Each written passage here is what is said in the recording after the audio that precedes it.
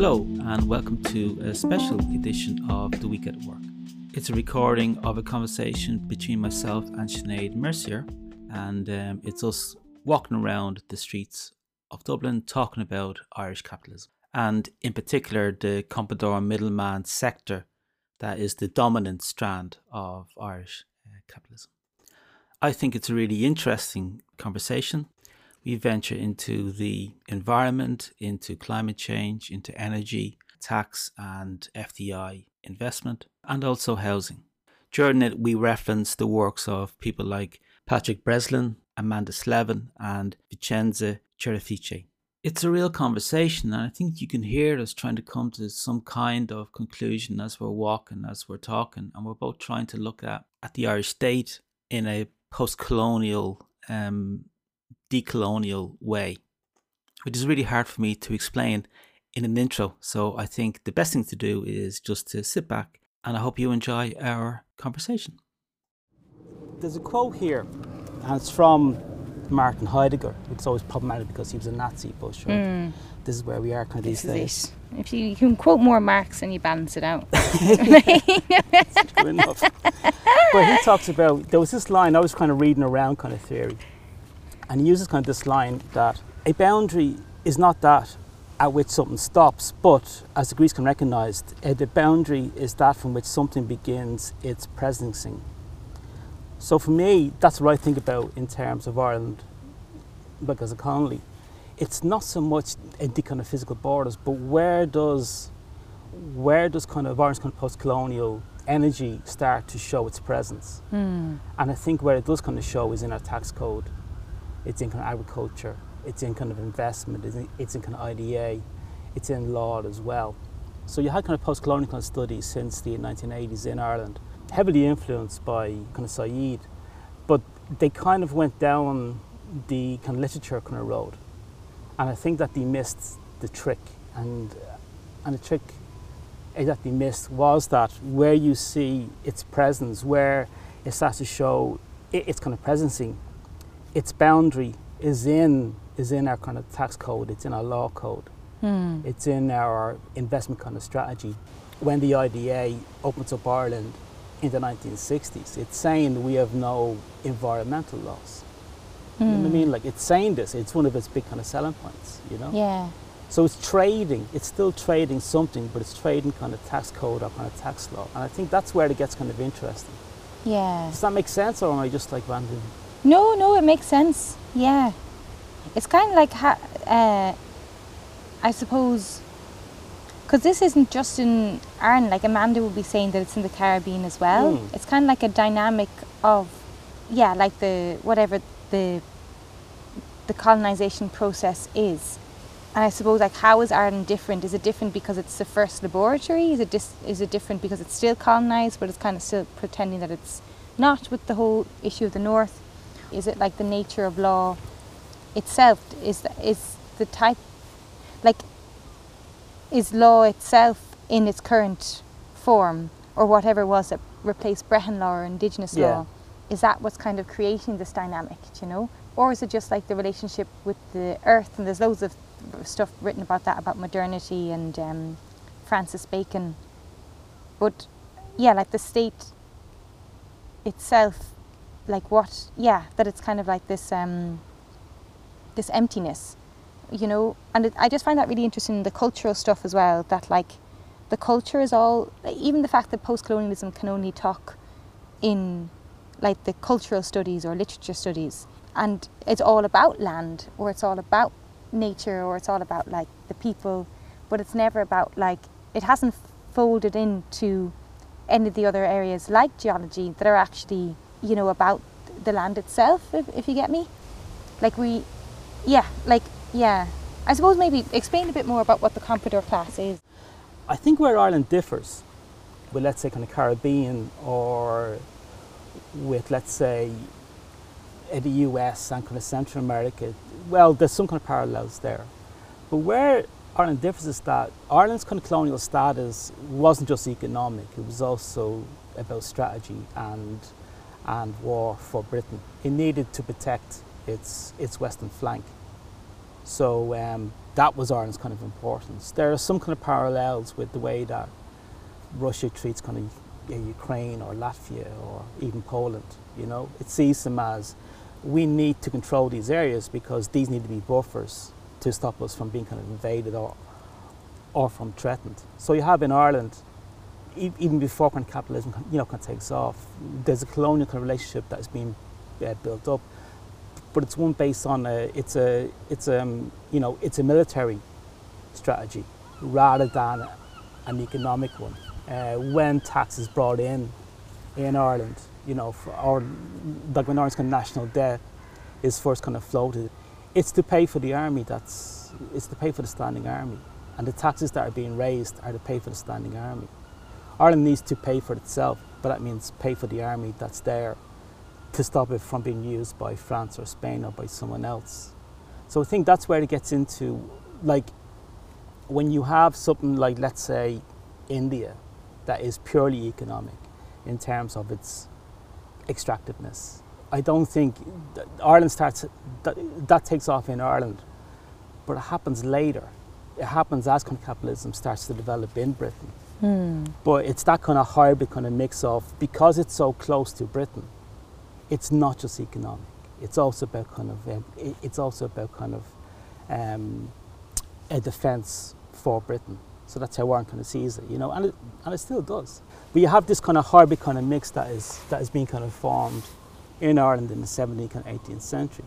And there are classes and there are class relations that are being kind of formed there as well. Like for me, you know, there's another line here that I saw. It was a tweet actually, which is always weird, kind of kind of quoting tweets. You printed off the tweet. Yeah, I did. Yeah. Old school, you know. Yeah. But it talks about the locatedness of theory, and this is a new book about Arab kind of Marxism, and says how kind of certain spaces are seen as drivers of theory, while others are seen as mere sites of application of theory. And I think that's been, again, this is me kind of, kind of focusing in on the Marxist kind of element of it. But I think that's the problem, is that you have many kind of British kind of Marxism seeing Ireland as a place to apply theory, yes, rather than saying this is actually one of the oldest spaces of capitalist extraction on the planet.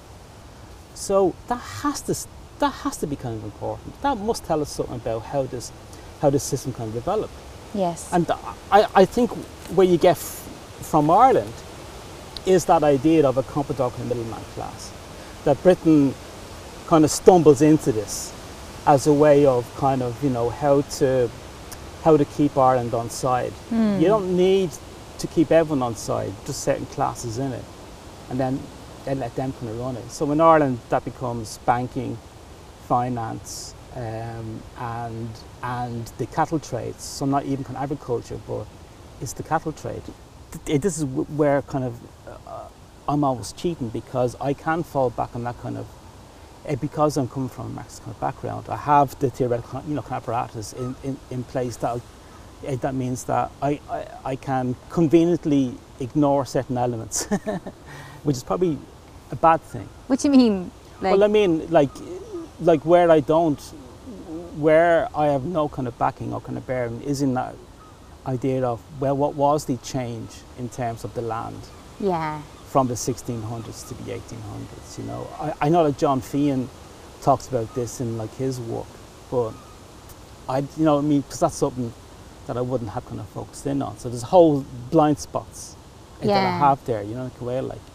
But I think what's interesting is that you do have these kind of class relations that are being formed. There's a class being formed in Ireland that is not just an Anglo-Irish class anymore. That's, you know, kind of old English type thing. This is an indigenous Catholic middle class whose economic interests are now tied to certain elements of what Britain does in Ireland, and that doesn't change after 1922. Yeah. Certainly kind of down south, you know. Yeah. Yeah. Doesn't change. And we saw, like, that was when I first got chatting to you about this with the oil and gas exploration. Like, that Providence Resources is like for me, like a classic version of it. Mm. You know, they haven't produced any oil and gas. They just, and their whole thing is maps, making those maps and selling the maps of the sea bed and where the minerals might be. And the state is, like Amanda Slevin has written in her book, the state is just like a revolving door for that in the Department of like Natural Resources. That the Providence Resources goes in and asks for mapping, and the mapping then gets done in 2013, though it's like 20 million costs the state. The private businesses are supposed to provide half of it, they don't. And all those maps then, which, you know, Providence Resources itself doesn't even do, but the state does, or like, you know, the whole kind of like finding of the minerals or exploring what they are or exploring their potential, they don't do any of that. They just do they just attract people and they sell them the legal how to manage the legal framework, how to work the legal framework, how to meet the right people to get what you want, to lobby for what you want. And like that class of person, you can see them now, like after reading your book, I can see them now in other parts of, like, you can see them in forestry, you can even see them within political parties as well, people that work and then go, it's just like that approach to the land as resource. The land is just something to extract, no matter who lives in it. Like you can see it with mining as well. Now that's a whole new kind of area that the same middlemen are kind of like coming in on. Providence Resources will probably start working offshore wind, though probably not at the same time, depending on their ideology about fossil fuels. But then when it comes to deep sea mining, I can see them doing the exact same thing. You know, and that's opening up. Deep sea mining is something that could definitely be opened up, considering how the land of Ireland is being mapped. Do you know? Every so often, like I change on a kind of day-to-day basis, you know, as to whether this is a Comprador class or a Comprador sector. And it depends on how I wake up in the morning as to which one. I'm leaning towards it's a Comprador sector. It has an ideology. It's in elements of the state, but it's not the entire state. There's a tension there.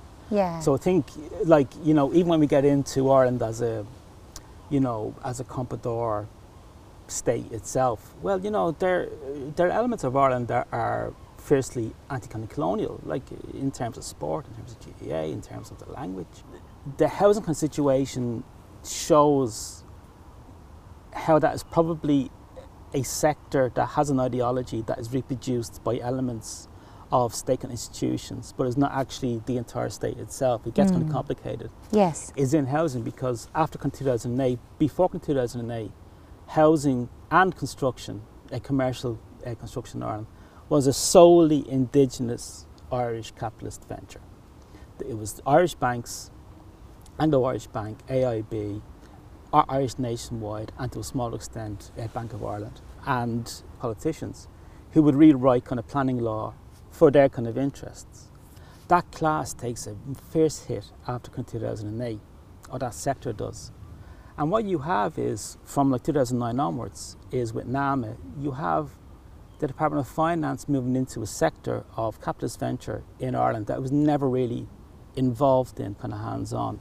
So you have the NTMA and finance moving into construction. And what did he bring? They bring their FDI, Middleman, Comprador ideology to housing. And the way to solve this is to bring in the multinationals, to bring in kind of these companies, and we will kind of facilitate them through like tax breaks and by giving them loans, and we give them kind of NAMA money. Like NAMA sitting on billions in cash. 2013, and when you have cuts kind of galore, it's sitting in billions in cash, and it's giving them out in very cheap loans to kind of multinational institutional corporate landlords to get into housing, to like solve kind of housing in Ireland. And we can see that kind of play out now. So for me, like there's a lot of things that are kind of reprehensible about kind of housing like in Ireland, but you can also step back and say that you can see here that there's not so much a class kind of dynamic, but there's a theoretical friction that is happening here. You have elements of the state that for 80, 100 years have thought in a certain way as to how business should work, and that's in agriculture, and that's in finance, and in the central bank.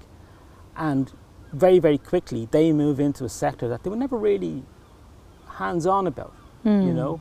It was just allowed kind of work and so forth. The banks, they kind of looked after that. But they got kind of hands-on, and they bring in their FDI, Comprador, kind of Middleman kind of model into that whole sector. So we can see it play out now in kind of real time. And I think that's where it gets kind of interesting, because then Ireland is not just a captured kind of Comprador state as such.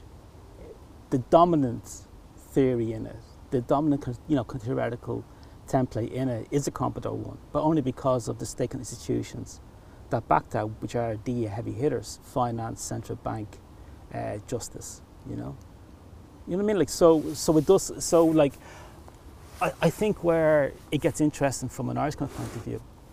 I'm going to stop talking now because I've talked No. It's great. It's really good. It's helping me. Is in terms of the EU. Yeah. Because that's what I was going to ask. Because Ireland is so kind of mature down this road, its capitalist model has survived revolutions. Didn't miss a beat. Yeah. You're right? That fucking revolution of the people who are buried here, it did not miss a fucking beat.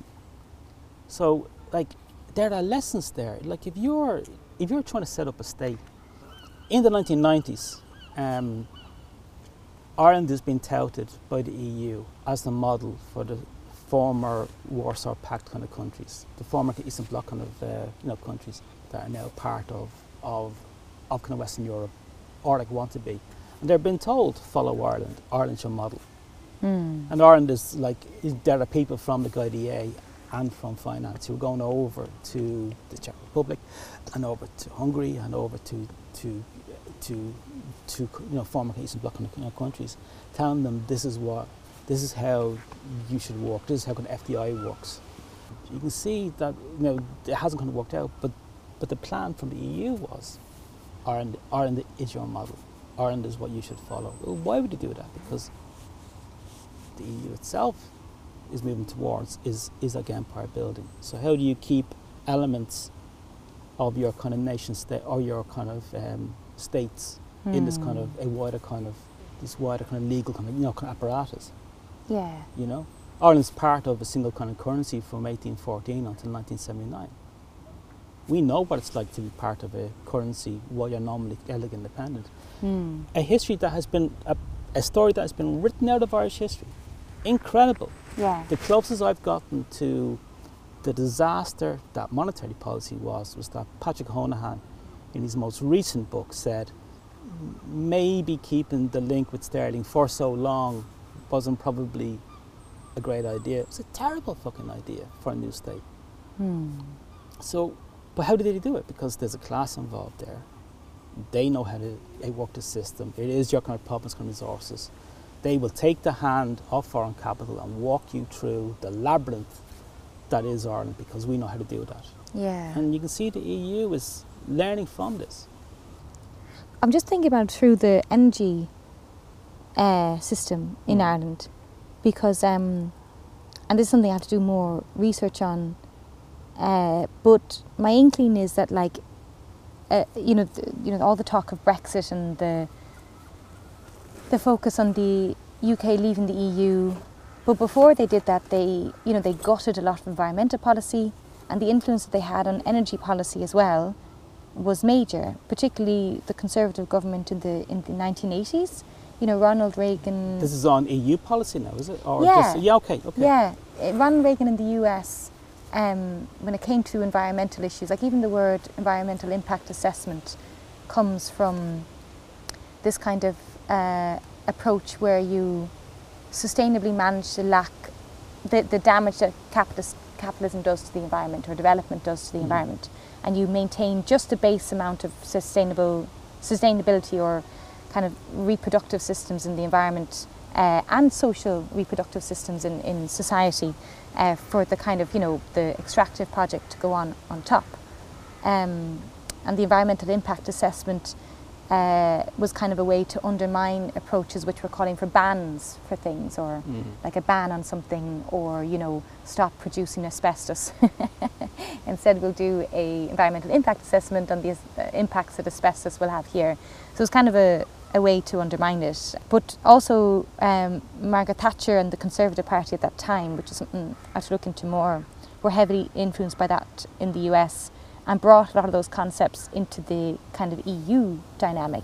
And on energy as well, the privatisation of energy, which was a massive militant freedom kind of project all across kind of South and Central America, starting with Chile under the Pinochet dictatorship, which was the first energy system to be privatised. But that project was then brought possibly to undermine trade union organising. Timothy Mitchell's book on carbon democracy points to the energy system as like a massive kind of hold over claims to democratic participation.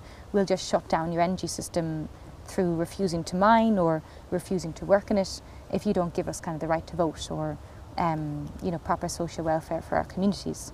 And then, you know, the kind of clash with the miners in that time as well, you know, probably had a huge influence on the Conservative Party's thinking, which was then brought into the kind of the EU frame. But I still had to track that a bit more. But my question to you, I suppose, is that, you know, a lot of probably what happened at that time of the neoliberal project, particularly on energy as well, sounds so similar to what you're talking about in Ireland. And Declan Kyberd has this thing about like how the English needed Ireland to create Englishness, or the idea of being English. So like, what do you think that probably what might have happened there is that the neoliberal project was actually taken from this Comprador group or sector or class in Ireland, and then kind of adapted and applied across the, like, you know, we point to Thatcher, we point to Reagan, we point to these kind of like figureheads, but was there something in the dynamic with Ireland, which is completely ignored, as you said, that probably got some of these kind of think tanks or some of these groups thinking, actually, no, this is a good way to work? Well, it's an interesting point, because I mean, like, one of the problems I have with kind of British Marxism that's then applied to original Marxism is that ignores Ireland, but well, they also think that it worked off the desynchronous time frame. So for Britain, any neoliberalism, which they think it is anyway, starts showing up in the 1980s and the 1990s. So they just assume that must have happened in Ireland as well. It's going, no. So like, no. I mean, like, it's always been neoliberal, what is now seen as being neoliberal. But whereas Reagan and Thatcher do it through class conflict in the 1980s, and Pinochet through just sheer murder, Ireland does it through kind of social partnership. So, like, when you see even more of the hollowing out of the state, just as weak as it was in Ireland, where's that happening? It's happening with the trade unions on board. That's a great stroke. So you've got class war in Britain and in the US, briefly anyway. You've got actual war, shooting wars in kind of South America and kind of Central America. And Ireland's fucking 5-year social partnership deals. Who wouldn't learn from that? You know? Yeah. Like, how did you pull that off, lads? You know what I mean? Like, you know, where you convinced the trade union movement to accept tax cuts instead of pay rises. Tax cuts that then lead to less money for infrastructure, social services, all those kind of things. For what? For a few bob in your pocket. You know? How did you pull it off? So like this is where this goes back to the point I just did the GUE NGL guys saying they thought I was just laughing, saying, we're your future. And you have no idea what is coming down there. You have no fucking idea as to what's coming down the line. We do, because we've lived it. Yeah. There's a reason why Fine Gael are all over Europe, all over the EU kind of institutions. It's the big thing. Even Coveney is just setting himself up for it. All he wants is a job in Europe. Yeah. You know, they can't, because they have these skills because they have honed these skills in the Irish kind of system, and they are completely transferable over.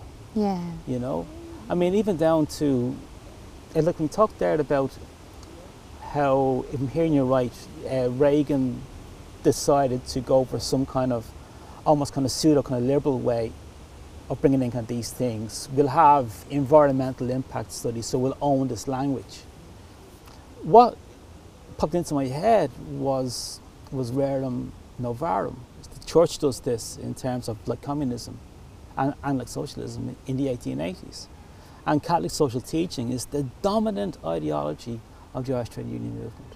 Without a doubt, it's not Connolly, it's not Labour and like Irish history, it's certainly not socialism, it's Catholic social teaching. So they actually and they tried it in Greece and in Italy and in France and in Spain as well. It didn't quite work, but it does take off in Ireland. It really after kind of 1940 as well, you know, it really, really does, you know. The first trade union kind of colleges that are set up down south have been run by the Jesuits, you know. Sociology is brought into kind of Maynooth in the 1960s. In Maynooth, it's been taught by priests. It just struck me, just me saying there about how they thought if you can steal just a language and give something that's kind of, that looks like we're, you know, kind of we're doing something, that's a way of kind of negating some of the more kind of radical elements of it. Yeah, even like liberation theology, or for fuck's sake, you know, negating the more radical elements of what was happening in South and Central. Yeah. I think I don't think Ireland, I don't think it's a template. I don't believe in like templates anyway. I don't think there are kind of any kind of templates, but there are ideas that are transferable, and there are practices that are kind of transferable, and there are institutional apparatuses that are transferable, and that's what Ireland brings to the table in terms of a neoliberal kind of policy. But it is because it is, and that's lost in terms of kind of modern kind of Western English speaking kind of Marxist kind of theory. They've no fucking understanding as to what Ireland is, and even Marxists here in Ireland, I would argue, don't. But I think that's also, you know, there is an element there of kind of, you know, looking down on, like, you look down on the people that you've colonised. So there's an element there of like, well, you know, how could this ancient relationship between, you know, this what became a major imperial power, the UK, which is now colonising itself, how could the roots of that relationship have begun with Ireland? I suppose that whole kind of concept is just something that, you know, a lot of Marxist thinking, which, you know, comes from other kind of English traditions, or even the Lexit kind of thing. I just found, like, as you thinking about it now, that relationship of 900 years and all the different dynamics, all the different kind of theories or particular classes, Comprador classes, that would have developed in that 900-year relationship, obviously has a massive influence on not only what went across the world and was applied in kind of the Atlantic kind of aspects of the empire, but also what is now being applied at home in England. And just there's a great book out just now, which I can't remember the name of, but we'll put it on the thing. But they talk about how the welfare state was just a blip in imperialism and the approach of imperialism, but they talk about it from the history of feudalism to the present day, and how the dynamic of feudalism is being reapplied. But it may not quite be feudalism. It may actually be the relationship that England built with its Irish neighbour. The approach of firstly settler colonialism, of just clearing people off the land, realising that, you know, they couldn't do that, you know, they probably didn't have the skills, or didn't have the knowledge of the land, or didn't, you know, needed kind of a low paid workplace or kind of workforce. So they needed to create a new relationship that wasn't just settler colonialism of clearing people away. Try that quite a lot. But something else, some other dynamic, the building of this Comprador relationship, or this sector, which today we still have not tackled, you know, other than, like, you know, we still have this kind of exploration in the cultural sectors. But when it comes to exploring that relationship then as applies to the land, or applies to, like, even planning, like, I think planning and how law treats land in Ireland is so constitutive of this relationship. Like, it creates, yeah, like that's something as well. I have to think about that more. But anyway, that relationship, creating this Comprador class, creating this Comprador kind of sector or relationship, is just not really kind of looked at. It's kind of like, yes, the welfare state was a blip in imperialism, but what are the relationships that imperialism built, not just through force, not just through clearing people away, but the kind of very similar to Octavia Butler's work, I suppose, in, you know, you have to live with your oppressor.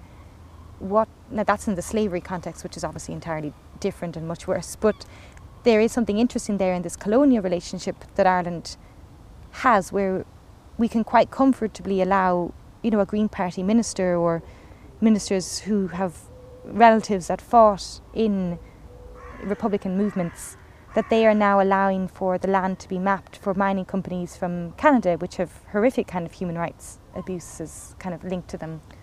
But they are perfect, that they can map 37% of the land area for these companies without registering cultural heritage, the fact that people live in these areas.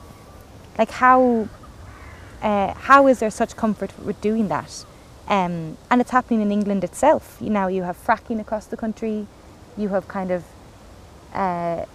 those sort of relationships of the colonial coming home, coming back to the metropolitan centre, happening there as well. And the dynamic, Ireland is at the root of that. However that dynamic happened, or however those relationships were able to be built, that kind of like soft power, or that comes from the relationship with Ireland. It's constitutes it, you know. Yeah, I mean, like just kind of bouncing off kind of what you're saying there. Like I start off now just with the premise that Ireland is one of the oldest kind of capitalist states in the world, and it's never seen that way. And I don't know why it's not, because it so blatantly is. It's not a capitalist state in terms of the centre, in terms of London, but that's like, capitalism is all about extraction from other areas or from other zones. This is happening to Ireland from the 1650s onwards. As Britain starts to become more kind of capitalist, its relationship with Ireland becomes more extractive kind of capitalist then as well. Not always. Like there's a yin yang stuff that's going on. It tries to stop capitalist growth in Ireland, but the British state just wasn't strong enough until the 1740s, 1750s, and then it's able to really start shutting down things, you know. I mean, it tries, but it's, you know, like it tries to bank on the cattle trade with Britain, and Ireland just opens up to Spain and to France. It starts like selling cattle to the continent, so it's not working for them, you know, because they're constantly worried about Ireland on their flank turning into a capitalist power independent of Britain itself. So it's always struggling just to make sure that that doesn't happen. So it's, whether you would call it a capitalist state, there are some who would probably argue it's not a state, but like it's certainly a sphere of capitalist extraction from the 1650s, 1750s onwards, definitely. So it's a mature, extractive capitalist zone, and it's still going. So if you're a capitalist, you would look at Ireland and go, well, what lessons can we learn here as to how did it pull this one off, you know? Yeah. Hence you have Ireland selling itself as the way forward to the former kind of Eastern Bloc kind of countries in the 1990s as part of a wider kind of EU kind of project, because it has those skills. It knows how to do these things. It knows how to keep kind of social partners on board. It's worked it out, you know. It's very depressing, isn't it? Well, no, I don't think it's depressing. I think it's never depressing to know the roots of things, you know, the causes of things. My alma mater, LSE. But like, even down to, like, you know, if we can get to the shape and kind of dynamic of what is kind of of Irish kind of capitalism in all of its complexity, in its indigenous kind of capitalist class, as well as that kind of Comprador kind of sector or class as well, and how these things are held together by institutions of the state, including the church. Yeah. I think that's where it gets kind of interesting, you know. I'm just going to look up the name of that Octavia Butler book, because I think, have you ever read it? I think, is it Genesis, Octavia Butler? Have you ever read Octavia Butler? Yeah, I love her. Yeah, she's amazing. She's brilliant. And pulls no punches either. Yeah. Xenogenesis is the name of the book. It's half three. Half three. Yeah. Xenogenesis, that, do you know that trilogy? Did you read that one? Where the aliens kind of... Not yet, no. I actually have it No. at home. I haven't delved into it yet. Okay. Because like that, like I always find, like, because I became obsessed with science fiction because, like, as you said, it gets depressing. So I started reading so much science fiction to kind of imagine new worlds or different ideas. And like, yeah, like when you read the Xenogenesis, it sounds to me, so there's these aliens that come and basically not quite, well, they take over the planet. So they forcibly take over the planet. But then they kind of, through a process of like seduction, like basically seduce the humans that are there. So they don't kill them all. They kill some of them that fight back. Yeah. But they basically seduce them and start like intermingling with them. And it just seems to me that like the creatures that result from those unions sound like this Comprador class. You know, that they've kind of learned how they think in both ways. So they know both the colonizer and the colonized. They're mestizo, but they're like kind of, they operate in such a way to like continue the forced assimilation, or not even assimilation of the country, but like the extraction of the resources or the product or the land of that country. But like it's very difficult dealing with them because like in many ways they are us, they are of us. They might go largely to the private schools, or there might be ways to kind of section them off from the rest of the Irish society, but they are also, like how do you manage that relationship? And I really like that book, Anish Erhacht Tower, the new one that's out. I don't know it. Oh, McCabe and you'd love it. It's really, really good. It's Irish language, is it? No, just the title is the Oh Russia the Baho Walia. Do you know that song? Right. I should talk that with McCabe. It's about colonialism and Ireland in the present day, but in the end of it, they talk about Irishness not as something that you're born into, but as something that you that you choose, and it's kind of like the choice that you have is the choice against becoming the Comprador, against kind of opening up the country to exploitation and extraction. But it's, even though you might think that's the right thing to do for the country, but the alternative choice is to be anti-imperial and unite with international countries and other groups. See yourself as part of a kind of a worldwide kind of call to freedom. Do you know? It's an interesting point. I mean, even going back to even what you said there about kind of the Octavia Butler aliens and our helpers, because like what kind of popped into my head was where this kind of Comprador theory comes from, and it really comes from Mao.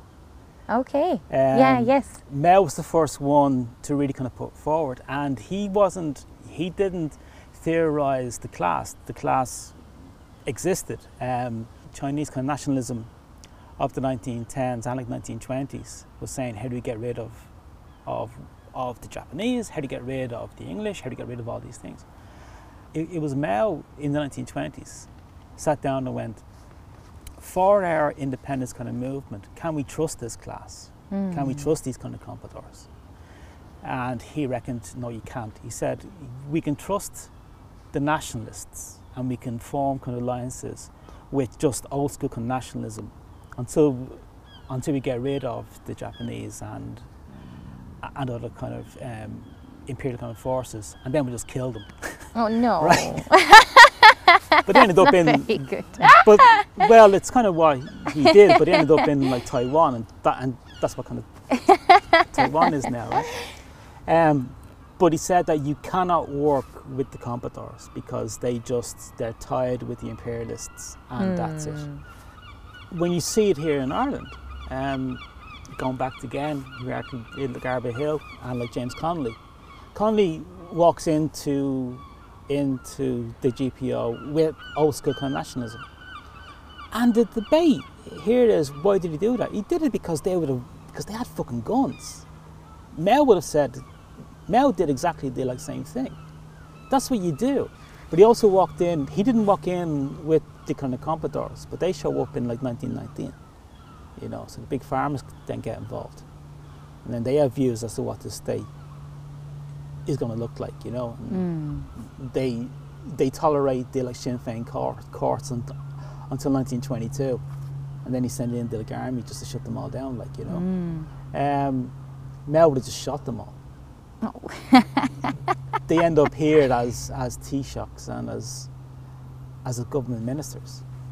So, it's not the Comprador class in China would have been aghast if you said that they were not kind of patriotic and not kind of, they would, because same as the Compradors here, get highly offended if you don't see them as being kind of, as nationalists. Being nationalist is not part of it. You're a nationalist, but you have absorbed into your view of what is kind of nationalism this kind of colonial imperialist kind of relationship that butters your bread. Tony, thank you very much for joining us for this interview.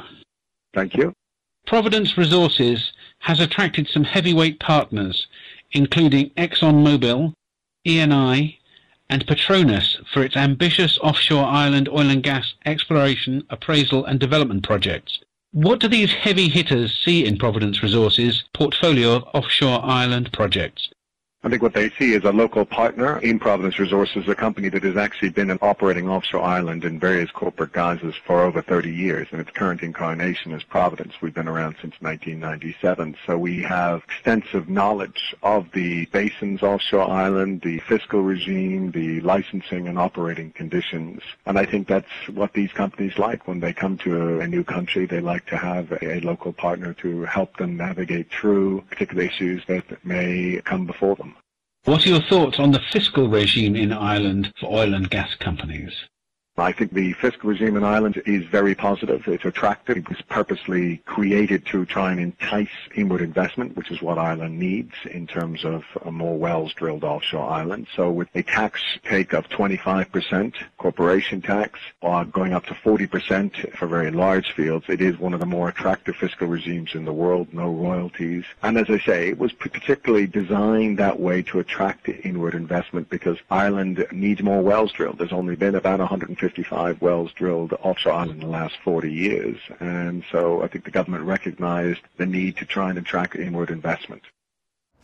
Yeah, so I just found that fascinating. I just thought the mining, and then you have this really interesting dynamic where the Green Party, for example, who you think would be on the side of environmentalism in terms of protecting Canary National Park, one of our last kind of semi-wildish areas, or cultural heritage, and yet the minister opens up Leitrim for mining and other areas because we need it for the green transition. But it's first of all, only 5% of all those minerals, this is Vicenza's work now, not my own, actually goes towards green kind of technologies, if even that. Actually, the majority of the gold in the world is used for literally financial speculative investment, just sitting in banks. I have my money in gold. But that was his rationality. I have to do this. My hand was pushed because the green transition needs these minerals. But it's not a real thing at all, and it's just this really interesting clash of the So there is this idea of ecological modernization, where there's two trends in environmentalism. Well, not true. That's being simplistic, but you have an environmentalism that's about degrowth and back to the earth and back to the land and all that. And there's loads of different dynamics in that. And then you have what we have at the moment, which is where you know, pump out the renewables, kind of the EU, the non-Natura 2000, non-biodiversity aware EU kind of perspective of just replace everything with renewables. But that's not what actually is happening in practice. In practice, that ecological modernisation approach is just increasing renewables alongside fossil fuels. But what I find interesting, and I think there's space for that, like, I think this idea of like modernity, like Bossaurus, I think it can be reclaimed. Like, and this is something I want to kind of write about and think about a bit more. But I think modernity in the Irish decolonial, anti-colonial, anti-imperialist perspective can be reclaimed. I think Ordna Crusher can be reclaimed, and like we can fix the thing with the eels, empower the country. I think that's a brilliant point. You know, because like going back to our earlier point, like we know that it's a powerful kind of narrative, Irish. Like Irish kind of modernity, because the Compradors use it. The Compradors use it. They wouldn't be fucking using it if it didn't resonate. That's the contrast, because I think the Green Party minister granting those mining licenses is the Comprador ecological modernisation. It's about extraction. It's about the take. It's about what Naomi Klein talks about, like take until there's nothing left, and like whatever's left goes to like not even the Comprador himself. Like it's a fascinating thing, but it's a clash between the two. It's a clash between Ordna Crusher and this fabulous decolonial narrative, and this petty, selfish, like reductive, like 12% 0.5 tax rate ecological modernisation. And that's the choice we have to make now, you know, in this era. Are we going for one or the other, you know? Like, are we extracting and destroying the sites of like the Tuhudadannan or High Brazil for gold mining for Elon Musk?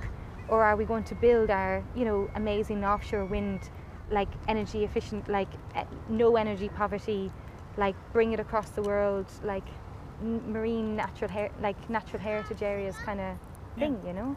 So you can, that is fantastic. I mean, so you can win energy in a decolonial way. Decolonial way. In order to be a world leader in how to actually pull that off. Yeah, how can we do it? That'd be fantastic. Yeah, because we're not doing it right now, and Patrick would be the expert in this. We're not doing it that right now. Yeah.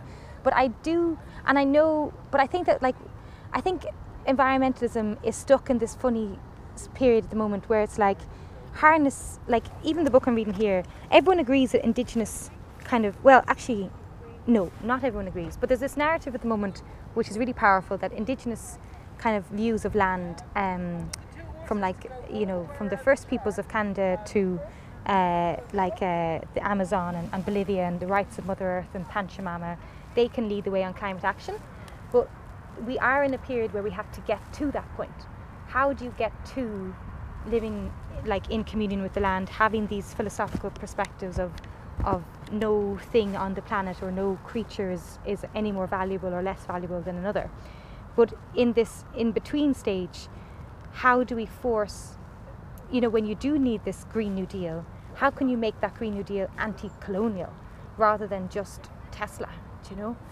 Like that idea of you know, grabbing that tension that's there, like in Ireland, where it is at the same time a space of kind of a decolonial, you know, kind of dynamics, and a space of some of the most advanced post-colonial extractive kind of practices on the planet, is a world leader. Yes. In how to do it, and both exist in the same space. Yes, it's amazing. Like, it's so. What can we do? And the Compradors draw down that power for their own kind of extractive kind of resources. Yeah, and so you're so right. They talk about the decolonial project, like just as we saw there. They use the Virgin Mary, the statue of the Virgin Mary. They use the little clay Irish pipes with the shamrock on them to like, Ben the Blah. Yeah, Ben the Blah. Like they use these decolonial narratives to like watch what we're doing. And the horrible thing is, what I find is that like I think Irish environmentalism is terrified of the anti-colonial. I think they do not want to talk about the decolonial or the anti-colonial. I don't know why exactly, but like there's a real element of like like it about an internationalist kind of, more of a sort of we're part of a global wave, a global green wave, or a post-Cold War, you know, there's no left or right, there's only this. But it's like, that's not radical at all, and it's been shown it ends up with like community energy kind of narratives, which absolutely do me in. I cannot stand this idea of like wealthy people with solar panels in their house, and that's like the most radical we can be. And it's like Ordna Crusha, in every way possible, was far more radical than that idea of wealthy people getting a bit of a tax break or getting a bit of a, like, getting paid for putting energy into the grid. Like, that's not, you're missing what energy subsistence really is, as like a new young state coming out of the hand of the oppressor, rebuilding itself. That's energy subsistence. And I just find like, I don't know what's going on with the movement, but like, that's something to explore. That idea that despite what Simon Coveney and all them say, Ireland is actually in a prime position for a genuine decolonial energy strategy, because Climate the Compradors get it, because they are trying to appropriate that history and its language for their own kind of purposes. They wouldn't be doing that if it didn't have such deep and strong kind of cultural roots here. Yeah. It's fascinating stuff. Speaking of cultural roots, I love how two Irish people don't have raincoats sitting out in the rain talking about the fact they don't have raincoats.